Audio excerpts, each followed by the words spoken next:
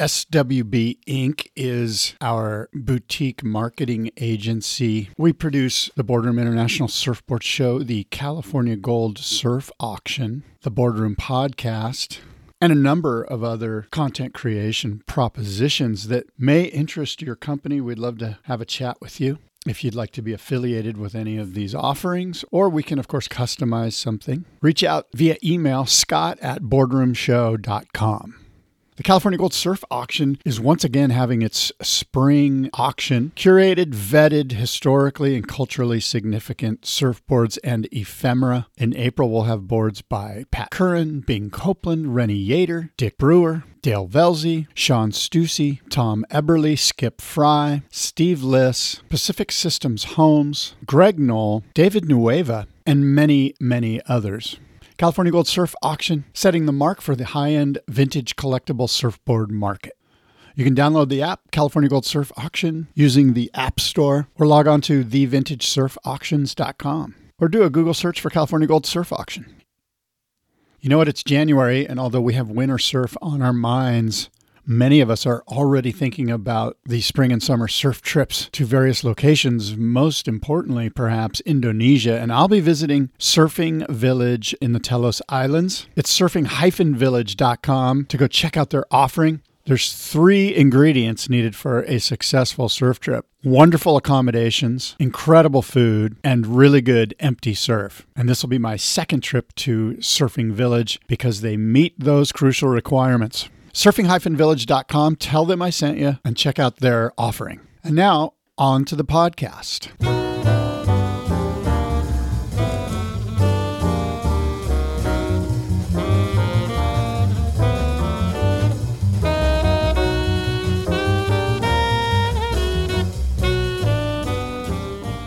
My friend Cyrus Sutton is a deep thinker and eco-entrepreneur, if you will. I'm not sure what he thinks of that label, but I'm going to throw it on him. He's a super smooth, goofy foot surfer, originally from Orange County, now living in the Pacific Northwest. Cyrus and I get into some interesting conversations. A little bit about surfing, a lot about where we came from and where we're going. On this episode of the Boardroom Podcast, Cyrus Sutton. Let us begin.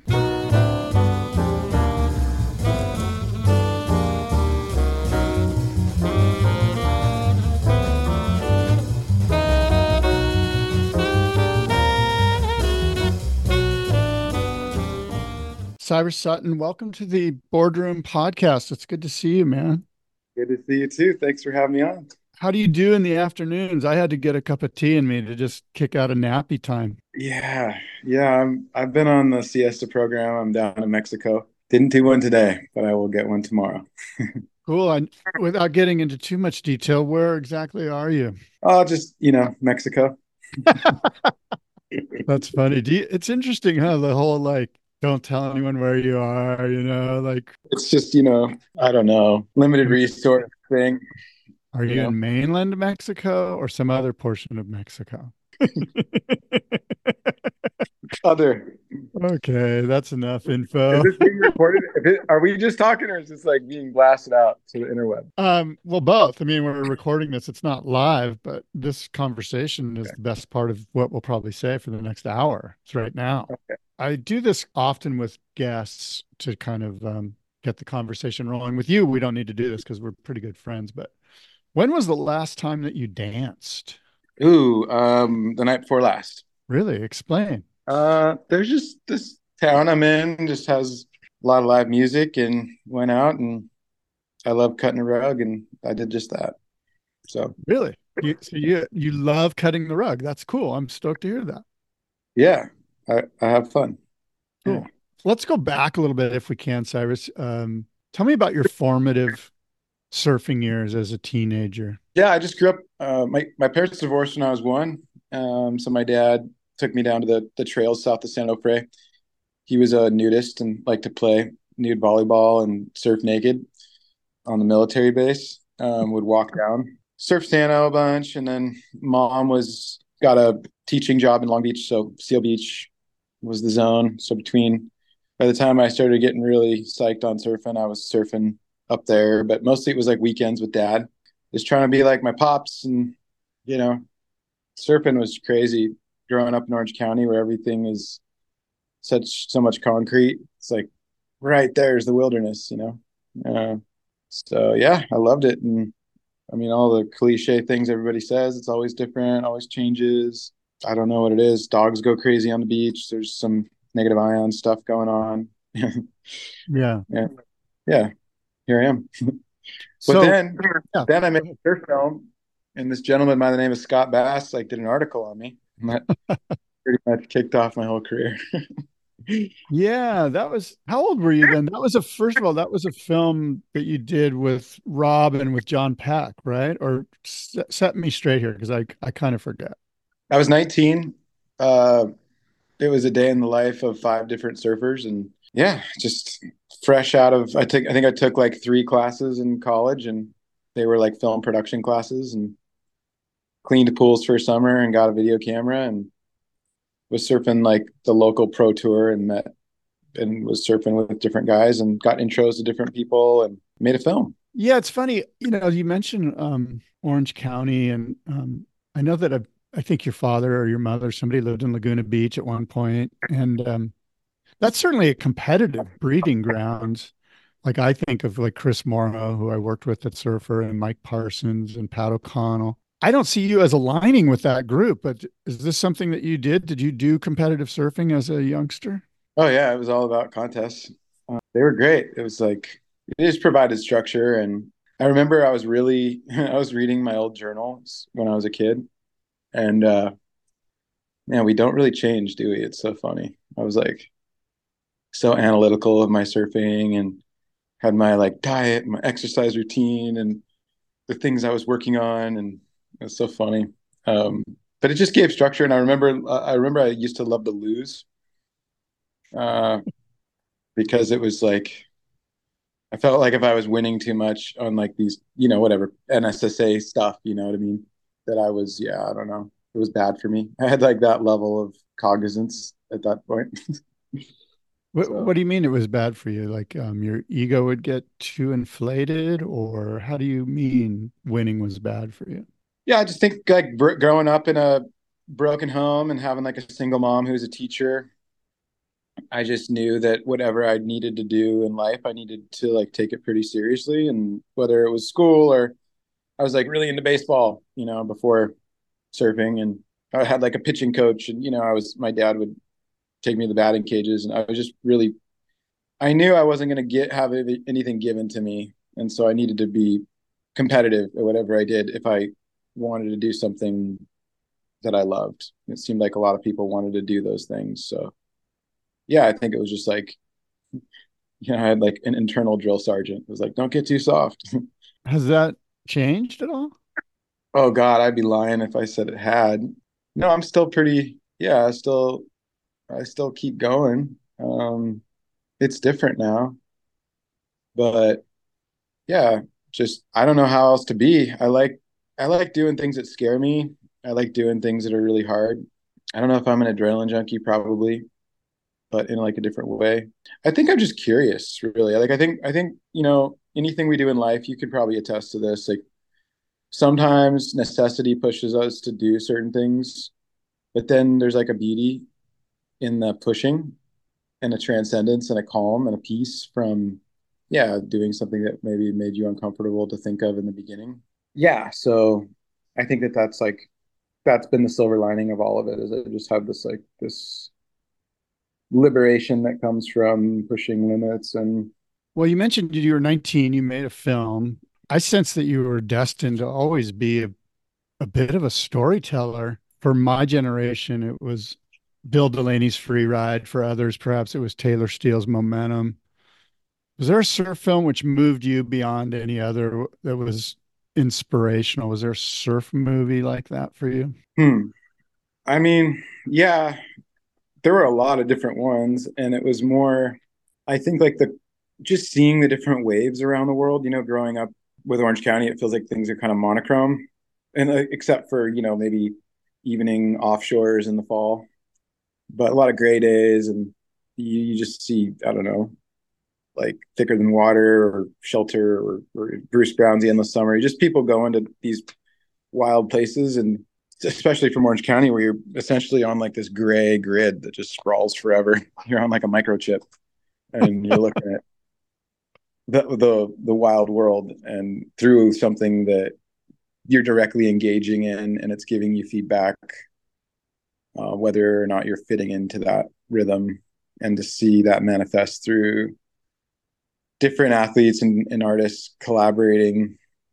I mean, obviously that's enchanting. Well, I looked on your Instagram page and I'm like, holy crap, this guy does stuff. Like you just get into action, and you've always been that.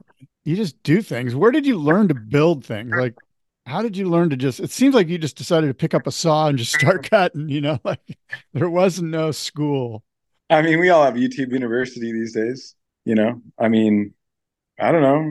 I think ain't nothing to it but to do it.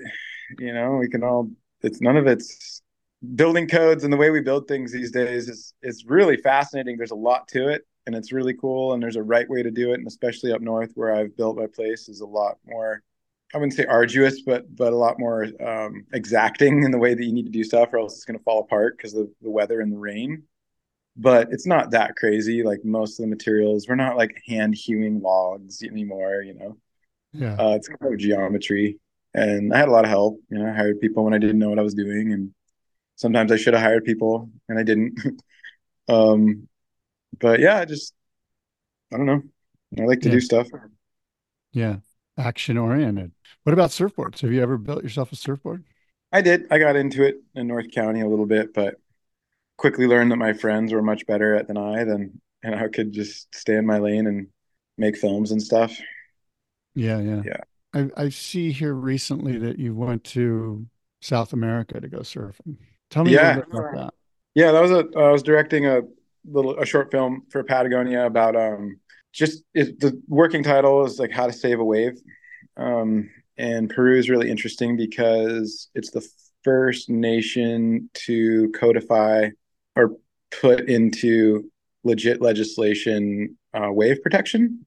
And that happened through a confluence of obviously heritage, booming tourist economy, the fact that Herradura, like the local wave to Lima, this is the capital, and houses most of the affluent members of government, and the who's who got incredibly degraded because of development, and a lot of people in Lima surf, and they saw what's at stake when they don't protect the waves. So that's put into like it's created a pathway for these guys. It's called Hasla Portuola, and they worked with Surfrider and Save the Waves and different organizations, but they're putting together a surfers like a toolkit for international surfers to recognize pathways within their existing governments to protect waves.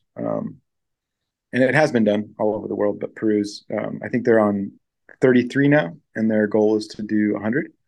So they protected 33 different waves in their country. So I went down there to like storytell and shoot, and a lot of it was they had existing footage, but I helped write the script with them, and then I got to stay, which has kind of been what I've been trying to do this year is sort of like a resolution is to like stay at a place after I shoot for a week, at least a week, and just like have a vacation because I've spent so many years traveling, but it's only been for work, which is funny because people probably think of me as like, I don't know, this intrepid traveler person, but I've always like gone there with a bunch of stuff, boards and cameras. And I've always envied the crew that can just hang out. So trying to do that now.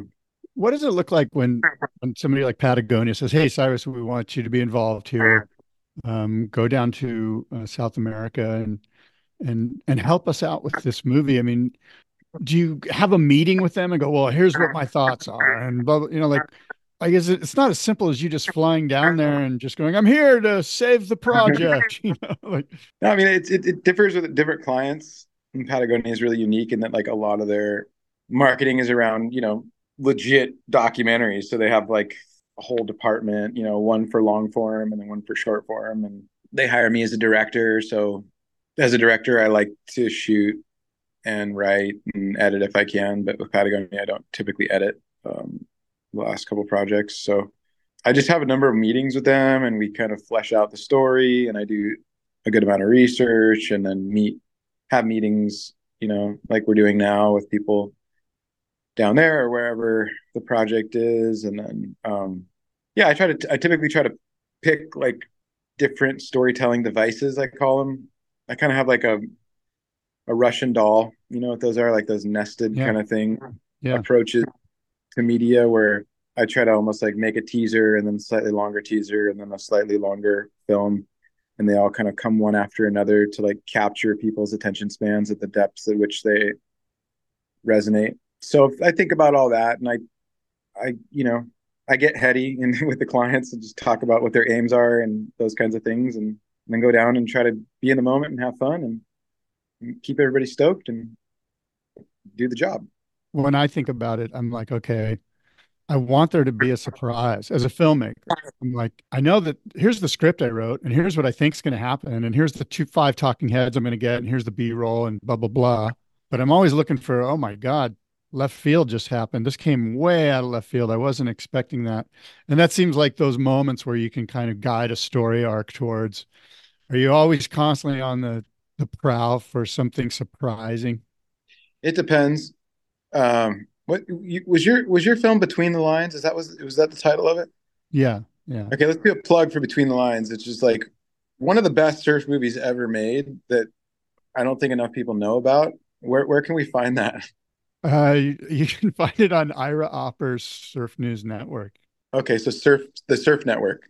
Yeah, I think it's called the Surf Network. Yeah, that's what it's called. Yeah. Okay, yeah, that was an incredible film. And I'm not just Yep. saying that because I'm on your podcast.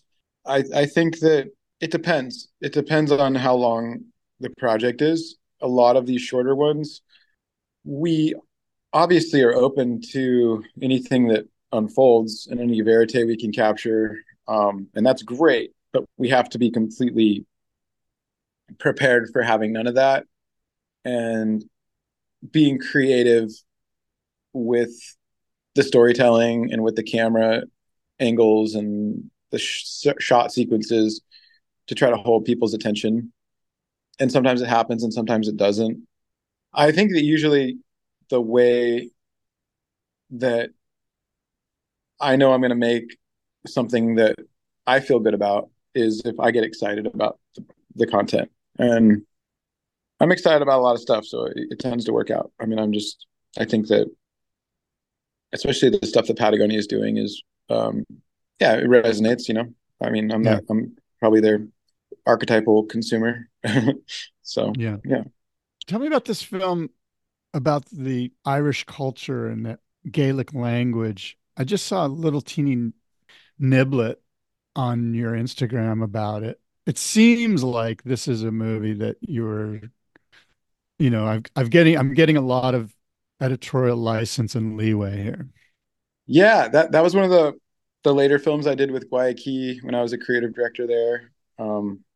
Yeah, it was we shot different music docs. The founder of Guayaquil is a musician and is a like passionate, supporter of the arts, especially music. And this woman is somebody who Pia is like an opera trained vocalist, and so she calls herself a song collector. She goes to different cultures. She's been to Turkey. She's been all over and like tried to learn cultures through music and through syntax and through language, and which I think is a fascinating way of moving through the world. And the film that had a twist in it in the sense that we kind of learned some history about Ireland that has to do with colonialism, and which is like a topic that I'm really interested in. Um, so yeah, we were able to kind of have a little twist in there and kind of talk about some things that made the film, I think, actually not releasable for a while. And then we felt like now was the time. We finished it a while ago and kind of sat on it through COVID and a lot of that stuff. So, That's interesting. It was not releasable because the content was too spicy. well, I think it just, mm, um, the message of the film sort of taps into the cyclical nature of colonialism and displacement and kind of trauma that most people in the West are dealing with at some level. And I think that it was the attention during COVID was a lot on like creating equity and Black Lives Matter and that kind of thing. And we felt like, from a Waikiki brand standpoint, that turning the narrative on, white people being colonized and, that kind of broadening the lens at a time that our zeitgeist had gotten very specific was maybe not the most Mhm. polished way of moving forward. Wow, look at you. You're quite the diplomat these days, too. But, I mean, Well, we all have. I get what you're saying. You're basically saying it might not have been the best time to market a film about that specific group of people. Yeah, I mean, I feel like we all have to be pretty diplomatic these days, and there's a lot of people are trying to grasp what's going on in the world, and there's Mhm. a lot of pain. So, Yeah. Tell me about Native Americans. What are your thoughts on Native Americans? I know that's a broad friggin' subject. I bring it up because we just had this feature film and great book, and I've just finished a couple of other books. I guess let me ask you, I'll ask it like this. Is this something you've done films on before, documentaries or whatever? Have you been creative with this concept, this idea? And if not, is this something that interests you? well, I mean, to answer your question, yes. I work with an organization called Indigenous Regeneration based in San Diego, and my friend Lacey Cannon runs that. I did a number of projects with them last year. Yeah, I mean, where do you want to? I mean, I don't know. The people of Turtle Island have been here a long time, and we came here to escape persecution and basically colonialism from Europe and resource extraction and cultural displacement. And we took a lot of that sort of grit and determination to kind of cleave a new way for ourselves and sort of guns germed and steeled it, but then also brought a lot of different species over, which changed the landscape that the native people, continue to have relationships with. And so it's changed a lot of their home, and we're here. And yeah, this is the latest machination in a long line of displacement. And yeah. Do you think from a 30,000 foot level, it's just something that's happened in human civilization forever? Like you say, a machination, like colonialism or hegemony in some form it's been a constant of the selfish nature of the human species. I don't think so. I think that 98% of our earthly tenure as Homo sapiens, we've lived in pretty egalitarian societies. The Davids might disagree with their new book that I have a book club with my buddies on. But What's the name of the book? it's called The Dawn of Everything. It's really cool. It sort of is a bit of a takedown of a lot of the big history books like Yuval Harari's *Sapiens* or Hmm. Jared Diamond's *Guns, Germs, and Steel* or *Collapse*. Hmm.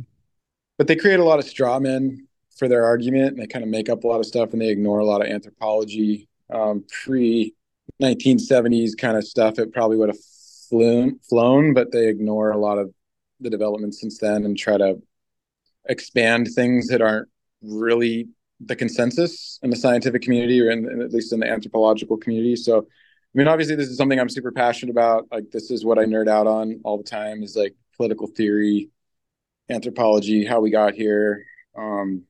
So, I mean, I don't.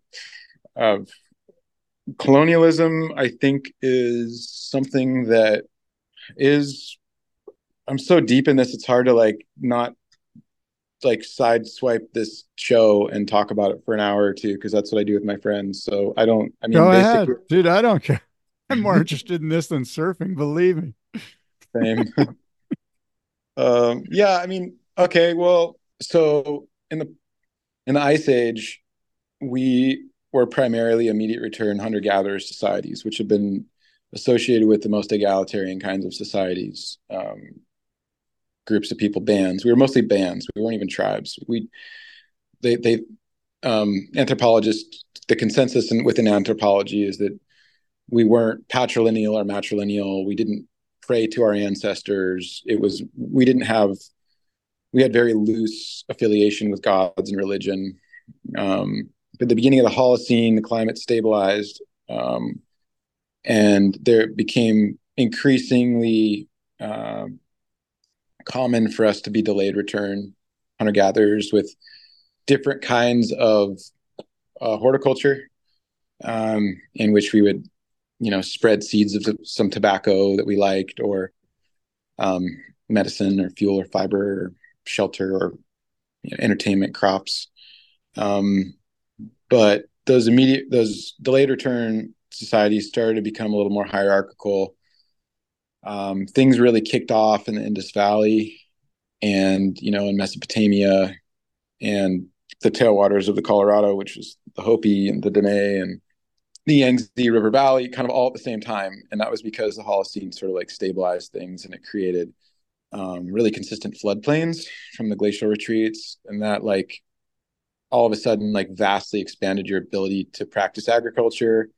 A lot of the early agricultural societies weren't inherently hierarchical. They happened on things called turtlebacks. There's this anthropologist, I'm forgetting his name, a Finnish guy, who postulated that there was like a climate change event that lasted a number of like a few hundred years, that created droughts and then compacted people between these turtleback, who basically lived on like perennial islands in the middle of a floodplain that they could walk across sometimes in the flood season. But the reason people practice agriculture at a larger scale and it increased population density is because hunter gatherers would have to they would really limit their population size because they needed to travel a lot. So women would have kids. They'd practice different forms of infanticide, and they would have kids every like 4 years on average, maybe 3 or 4, I think. And all of a sudden, with agriculture, you're sedentary, you're having more kids. This climatic change event introduced irrigation, that was again the tipping point of having slaves and having a class system and building walls to keep people in as much as to keep people out. You were creating more people, you're creating more work, and that started like this sort of diminishing return situation of resource extraction, expansion, war.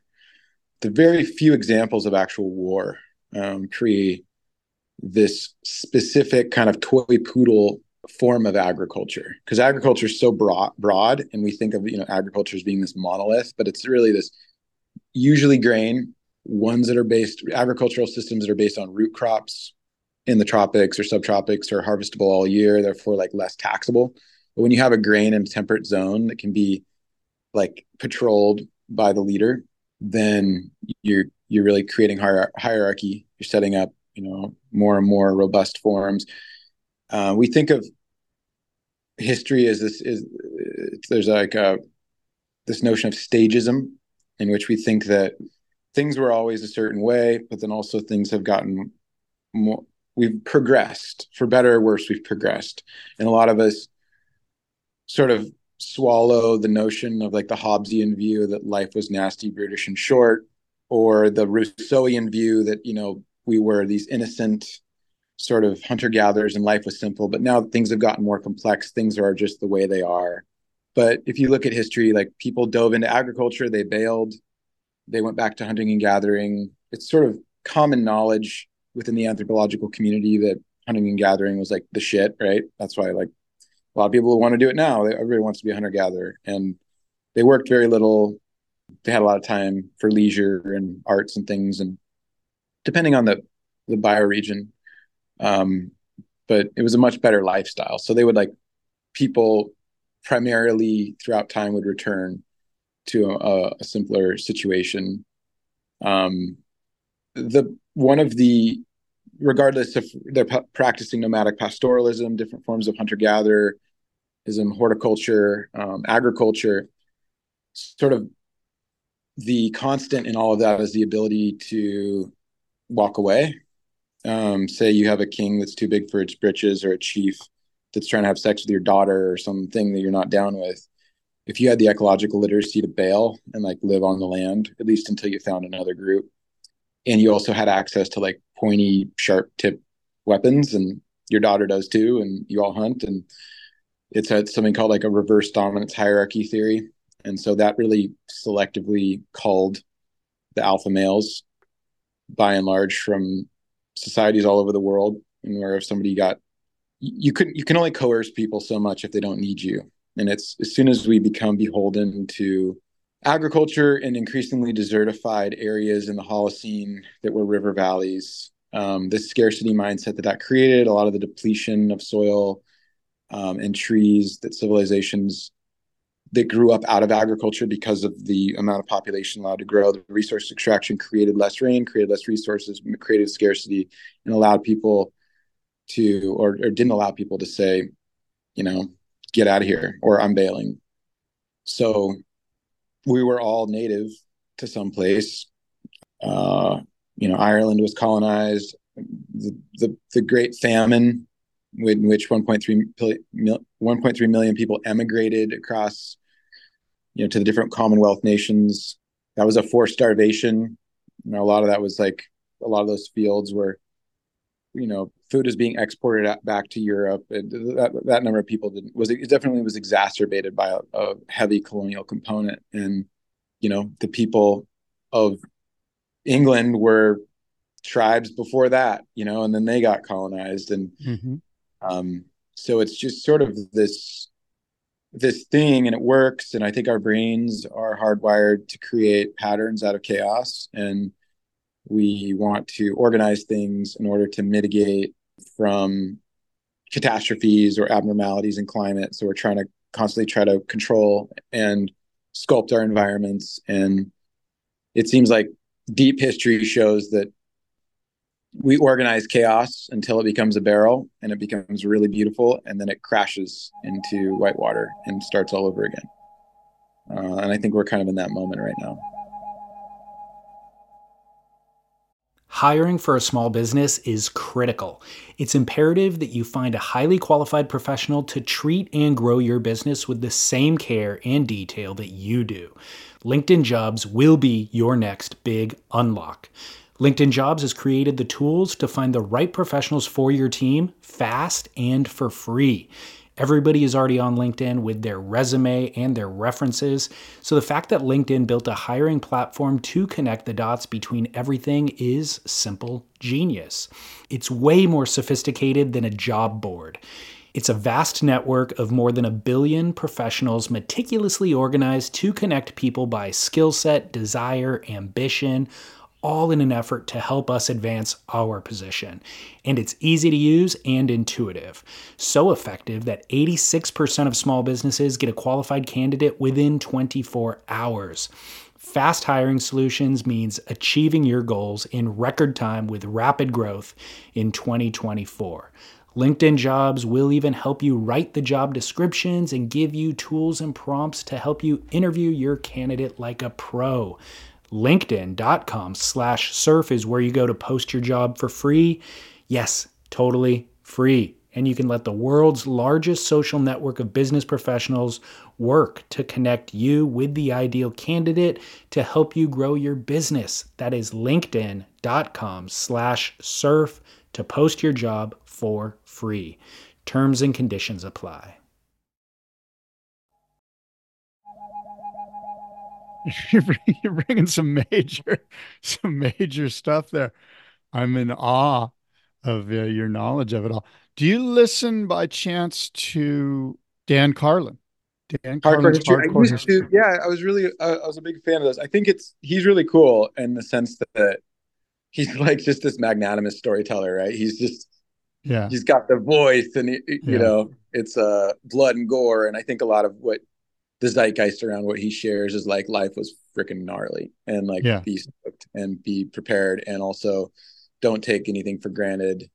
I've since One of kind the of one of the great things he does, as you know, is he'll cite sources as much as he can, real first primary sourcing.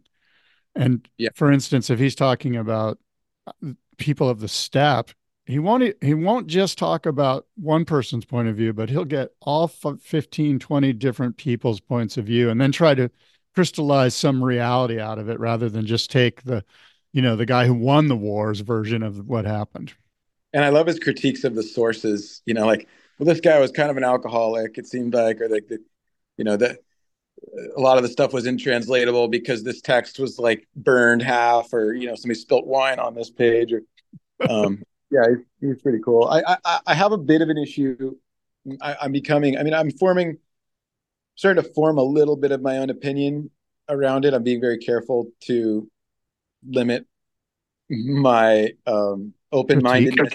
I'm very, very young at it, and I know there's Yeah. so much to learn. But from what I am learning and starting, it seems like the zeitgeist around like what he shares is very much of like the empire, the clashes, the wars, and I think we all grew up with history books that sort of talk about the beginning of thought and philosophy, or like the stem from the first major empires like Greece, the Western empires, Greece and Rome, and maybe there's Confucius thrown in there.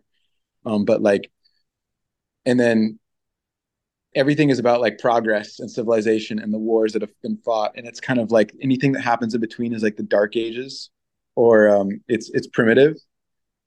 And I'm really fascinated by what happens in those dark ages and what is being done by the quote unquote primitive people, Mm-hmm. because I think it really steers our minds towards this illusion of progress, and also this that Hobbesian narrative that like before, or Rousseauian, like we were either innocent or Well, life let me sucks. ask, let me challenge you or ask you this. Yeah. In these little spaces that you speak of between sort of big, well, for lack of a better phrase, large moments in history that you say that, which are correct, that we sort of pin on the timeline as important features on the timeline, are these war moments. But these moments that you're intrigued by that are in between, that aren't necessarily excavated, assuming a lot of good stuff happened there but didn't get told about it. It seems like that good stuff was so good that at some point one group of people said, "Hey, let's go get that." And they had the warring ability to go and not only take that resource that this sort of utopian civilization or group of people or whatever built up, arts and culture. We don't really know, right? Because it's these little dark moments in history.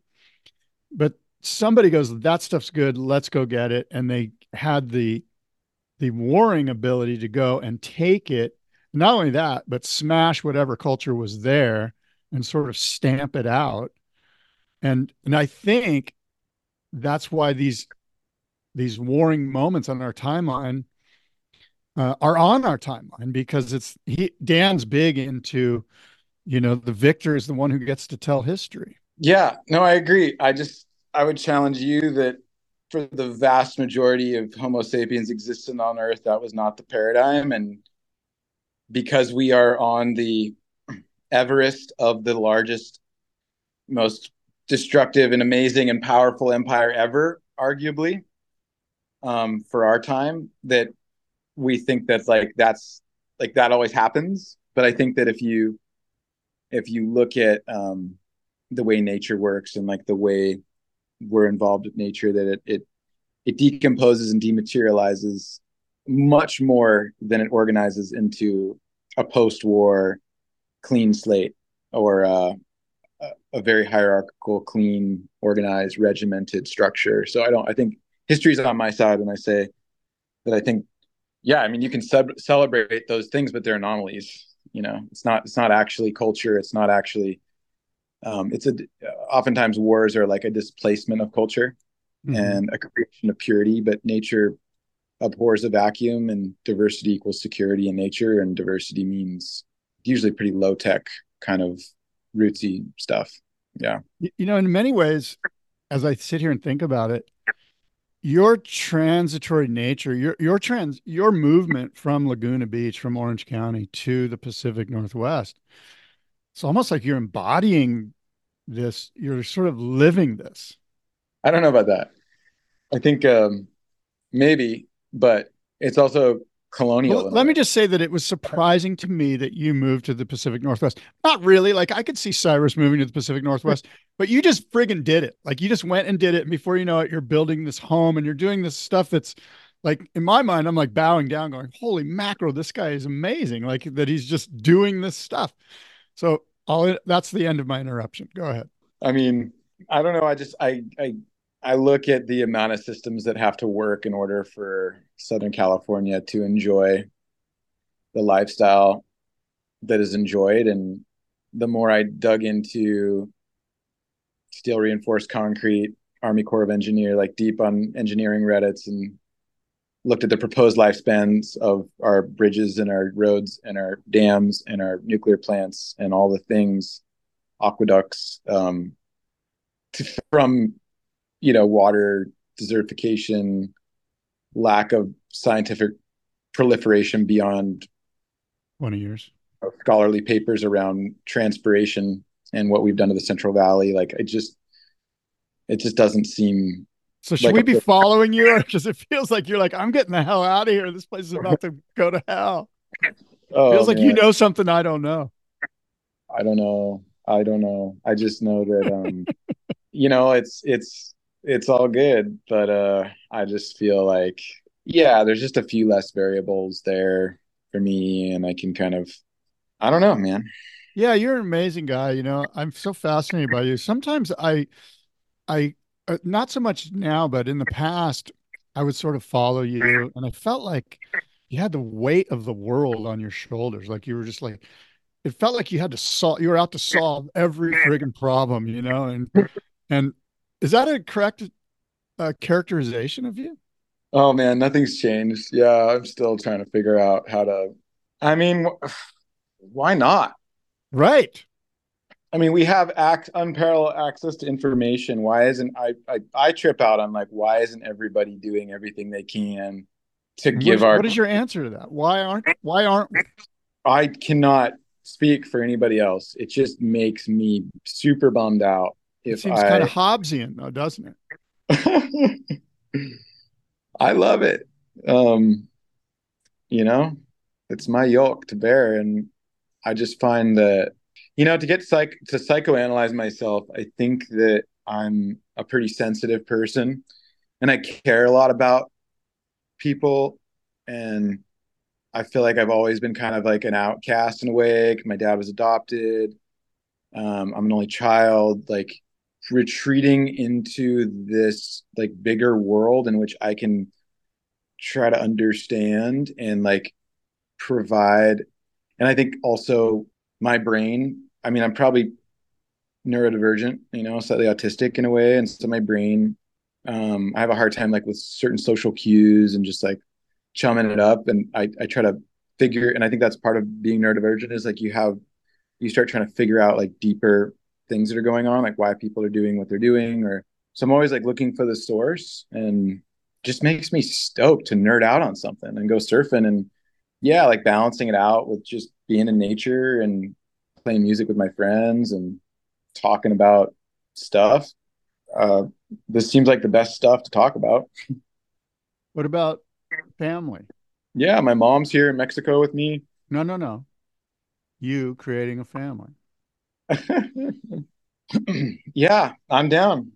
I've kind of like wanted to do it in a certain way, and I've set up my life to do it in a way that I would feel good about. And yeah, I don't take that lightly, having kids. I want to be, yeah, I guess in general in life, I just like try to be careful about what I create and the implications of those things. And kids are Yeah. probably the biggest thing we do. So Yeah. I don't know, you got any tips? I don't. I think you would be a great father, though. In fact, I know you would be a great father. It's interesting to me because I sense that you have such strong convictions about the world that like I'm anticipating you like homeschooling your kid and setting up this like perfect system, and then him just going, "Hey, Dad, fuck you. I want to go to the skate park in Orange County," and just like ruining the whole fucking thing that we set up for him, or her. Oh yeah. No, I don't think I'm going to be the Captain Fantastic dad in that regard. I think anybody haven't seen that movie, it's a good one. Yeah, I mean, is this in the 10-year plan, or is this more like, hey, if it happens, it happens? Yeah, I'm not too, you know. Right. Right. And if I Okay. have kids too, it's like, whatever. I'll just go Yeah. with the flow. I All right. mean, I feel like I've been really blessed to be able to kind of pursue a lot of my own ideas of whatever the heck one could do in this life, and you know, Would that, by the way, I apologize if I'm getting too personal, and I probably am, but oh, that's what's making this podcast fun. yeah, man, you gotta, Do you think you're engage. too selfish to have a kid? No, not at all. I think my selfishness is a utility of being successful as a creative person, and it goes to about that extent. Yeah. And I've reined it in for various relationships and various situations all the time. But yeah, if I'm in a position where I have a clear runway, I mean, I Yeah. might as well delve into this stuff and try to make some shit happen. Probably, you can relate. Like you've had times in your life where you're like, well, I can do whatever the heck I want to do, so I'm going to go do it because if I do it well, it'll take care of other people. Let me ask you this. Is surfing an uninteresting topic from a filmmaker's or a storyteller's point of view? Is surfing boring? I mean, what's interesting to anybody anymore? I don't even know. Like, where are our attention spans? Like, in some ways, it's the most compelling thing ever without needing to instill any narrative into it because it's just a kinetic, beautiful dance, with nature. So I think it's like simultaneously the most compelling and simultaneously like the least compelling if we're like trying to sculpt some narrative around it, Yeah. you know? Yeah. It's so cliche that it's kind of like, first of all, it's all been done before. What can we do that's new? And frankly, talking about sort of commercialized surf culture is boring as all hell. I think the most interesting topic in surfing is people who quit surfing. Uh, I think there's a lot of really interesting things about surfing, and I don't know why it hasn't been done. Give me one. Let's hear a story. I'm going to hold those close to my chest because I might want to do them one day. All right. Fair I enough. used to Um, give away all my ideas on podcasts. you learned your lesson. Yeah, just, Yeah. share everything. But I know, I think that there's a lot of just nuts and bolts of surfing that's really rad. And I think that everybody's been trying to imbue it with some magical, mystical, romantic thing when it's really just people who are like coasting on the post World War II petrodollar supremacy of like having a lot of cash in other places and being able to party it up and do the best things in life. It's kind of devoid of like what humans have had to do for a long time. And that's like, there's nothing really pithy about that. It's just kind of a cool party and beautiful and awesome. And it's like a firecracker. It's like a fireworks show. It's like beautiful and ephemeral. Huh. Interesting. Very interesting. What are your thoughts on nuclear energy? I don't know. I don't know enough. I know that it's a complicated topic. I think that, yeah, there's just so many ways that we can make energy or we can do stuff that is a little smaller scale using the radiation of the sun, not necessarily through photovoltaics, like, lithium extraction. And that's what really excites me. It's just all these low tech solutions that people can Hmm. tinker with and fix themselves and isn't made overseas by like mining the desert or doing all these things. And I know that there's a lot of proponents of nuclear technology. I think it's obviously something that like quote unquote nuanced thinkers thinks has been given a bad rap. I think that it's probably like anything. It's like, talking about like veganism or vegetarianism. It's not the cow, it's the how. But I think that there's a lot of like systemic issues around the way in which we make decisions in our country that has a pretty long track record of not considering local communities. So under that like legacy, introducing something as powerful as nuclear technology is like kind of, I don't know, raises some red flags. Undemocratic? Well, it just raises some red flags because, we haven't taken into Yeah. consideration local communities of like where we put the waste and like how we build things and You're still you're reinforced concrete and all that yeah. stuff. You have a real Jeffersonian sort of outlook, like just, small little communities and they control their destiny. Well, is that fair?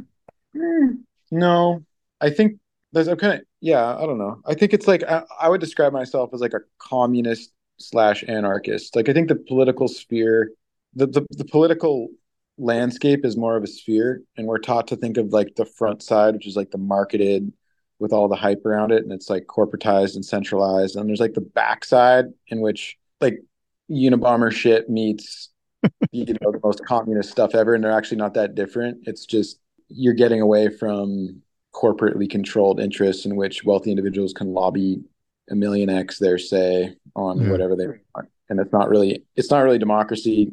It's not Yeah. really like liberty. I mean, we've lost what all those terms even mean. We've lost what Yeah. equality means. Like all those have become obfuscated, I think, through think tanks to try to confuse people. Yeah.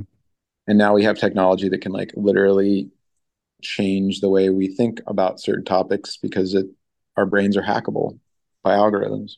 Yeah, that AI thing you put out on Instagram was amazing, man. That was kind of both scary, and I didn't know if it was sarcastic, and I didn't know if the brands that you put in there were. That's what got me. I got to talk to Cyrus. I haven't talked to Cyrus in a long time, and that AI piece you put out, I was like, holy shit, this guy's a deep thinker, man. That brought me in the door, huh? Okay. Yeah, well, I've known that you're just a deep, sweet soul forever, but I mean, that one was like, I need to talk to Cyrus. That's some heavy shit. Well, look, I've asked a lot of you, and I appreciate your candor. It's been fun chatting with you. We went in an area that neither of us thought we would go, and I'm so glad we did. And I appreciate you, and thanks for being on the Boardroom podcast with me. Oh, thanks, Scott, for having me on. I appreciate it. And let's surf sometime. It's okay, buddy. I'll talk to you soon, I hope. Peace. Yeah. Okay, made it.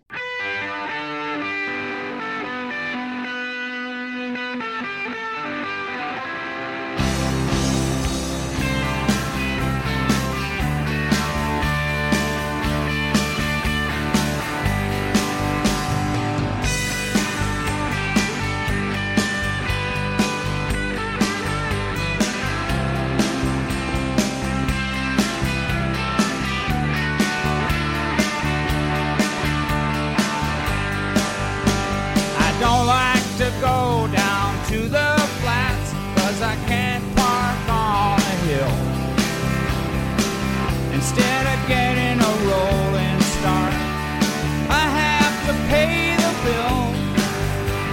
I guess I need that city life. It sure has lots of style, but pretty soon it wears me out, and I have to think to smile. Thankful for my country home, it gives me peace of mind. Somewhere I can walk alone and leave myself behind.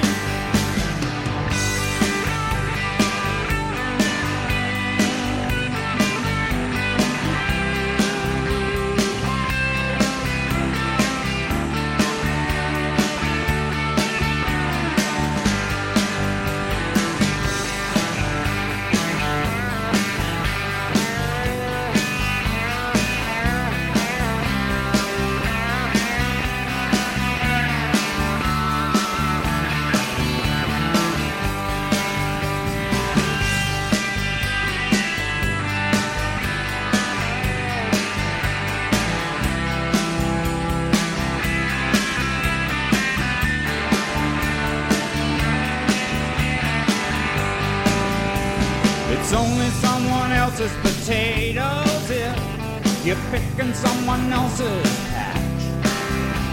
And if you go down there anyway, it very seldom lasts. I found that out once long ago, and it sure got me confused. I still don't know which way to go to lose those old spud blues. I'm thankful for my country home, it gives me peace of mind. Somewhere I can walk alone and leave myself behind.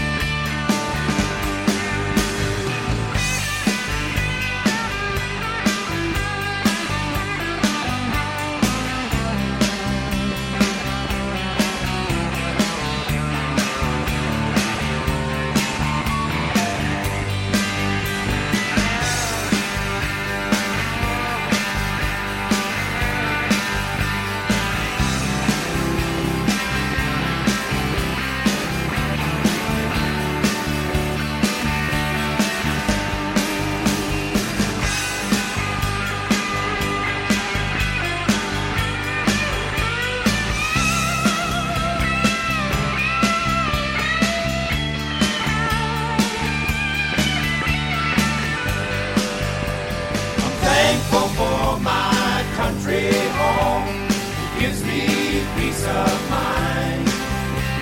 Somewhere I can walk alone and leave myself behind. I'm thankful for my country home. It gives me peace of mind. Somewhere I can walk alone and leave myself behind.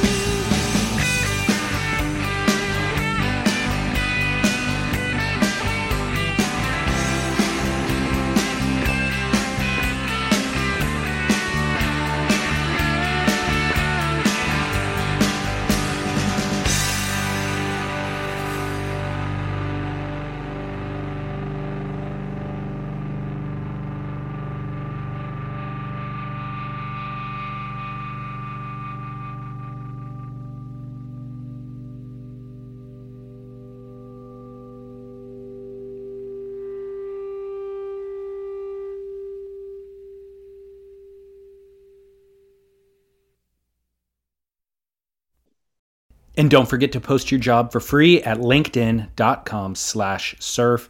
That's linkedin.com/surf to post your job for free. Terms and conditions apply.